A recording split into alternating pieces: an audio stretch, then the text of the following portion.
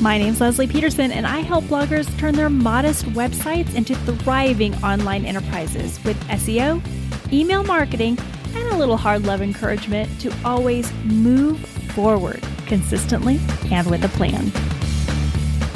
Hey bloggers, it's Wednesday. Today I want to talk to you about email deliverability, specifically when it comes to picking a custom or a shared IP address.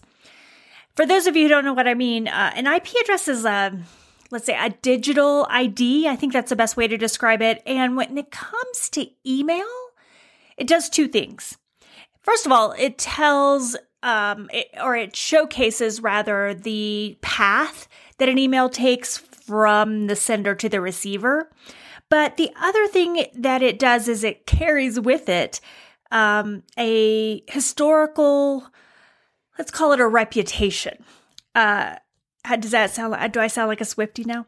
A historical reputation that lets the servers know how engaged you as your email list is, you as the sender. So it's really important when it comes to getting your emails delivered in the right box, not the spam box. It's one of those really, really important considerations. And so you might think automatically, oh, well, I need to be in control of this. I need a custom IP address. And I want to argue that most of us probably don't. So we don't have one. When somebody gets my newsletter, the from address is Leslie at 365 Atlanta Traveler. But if you open that newsletter, you'll see it says via drip email something, usually dripemail.com or dripemail1 or 2.com, indicating the server that it comes from, because drip is the name of the email system that I use. So let's talk about the difference between those. The custom IP address, where it would come from the 365 Atlanta Traveler URL instead of the drip URL, is fine. It's good. It just requires a lot of work. As you can imagine, having full control over something also means you have full responsibility for it, right? And there are some things that you need to consider in order to make sure that your emails are being delivered appropriately and in the best way possible. So when you're using a shared domain from your email management system, it usually means that you are on a server with a lot of other people. And I think most reputable email management system softwares kind of group people with like sizes, like deliverability, like engagement on the same server. They try to. And then also they tend to use multiple servers. So your risk of issue is lowered. And it's also, when you become a new sender, it helps you out, but it also safeguards you as well, because the email management system is managing that server. So what do I mean by management? Well, this is why we just use the default, the shared IP, because they manage the things I'm about to share with you. And if you went with a custom IP, you would have to manage it. So what are those things? Well, in my opinion, the most important thing is the IP reputation.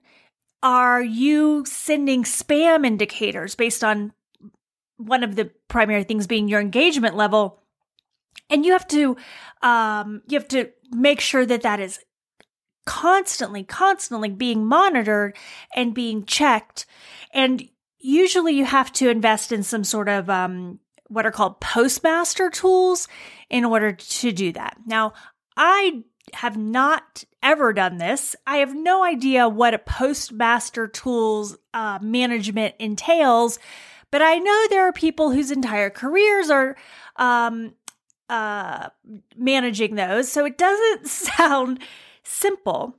The other thing you need to do is make sure that you're following the email industry standards on your server, that your authentication protocols, that's like the DMARC and SPF, and there's another one, DKIM, that those are all, protocols are all running consistently all the time without issue.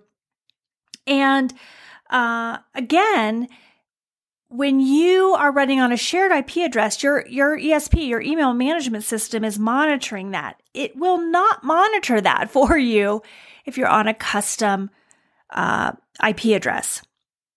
So what do you need to do, or when should you consider it? So I did some research, and I discovered that the basic recommendation is, if you have the minimum threshold is about 250,000 emails a month that you're sending. We might be close to that, but it's a minimum threshold. It's not a recommended threshold.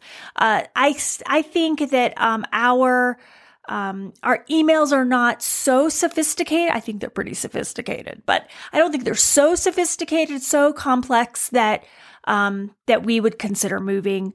I don't have the bandwidth, and I don't know that it's financially a good idea for us, especially because I think we're getting fantastic deliverability rates on the shared IP.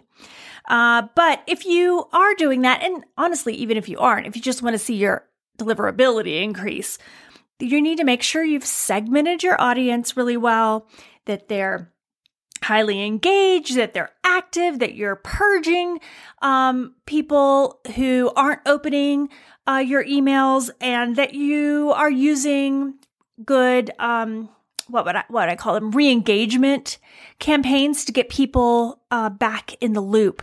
And I've talked about a couple of those in some recent episodes, but you just want to make sure that if you choose to go with a custom IP address, that you understand it's not just about whether you want that in the inbox to indicate that it came from you and not from whatever tool you're using. It's something much more complex and critical a consideration.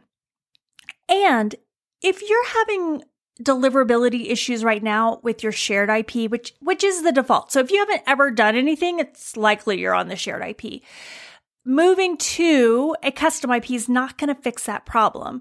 And if you're considering moving to a custom IP and you have that problem, you've got to fix that problem before you move to the custom IP, because you'll get flagged there as well. And it'll be much more difficult to address that problem on your own. So I would encourage you, if you're using a shared IP, you're thinking about a custom IP, you absolutely, if you have less than 250,000 sends a month, it's not worth it. If you do have more than that, then you might want to consider it, look at it. But I think for most of the people who are listening, it's just not the right idea. And if you have set up a custom IP and you haven't been managing it, and especially if you're having deliverability issues or engagement issues, or you haven't been monitoring it, then it might be time to consider moving back to the shared IP in order to increase your deliverability. Hey, real quick, this is Leslie, just dropping in to remind you that I have several free resources on my blog right now that I'd love you to get your hands on. Just head over to lesliepeterson.com. The link is in the show notes below, and grab my free blog post update checklist.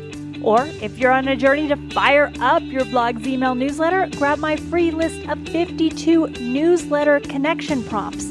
With both of those, I'll include a video about how to use them to build a solid relationship with your subscribers or work towards doubling your traffic with updates. Grab both of those at lesliepeterson.com.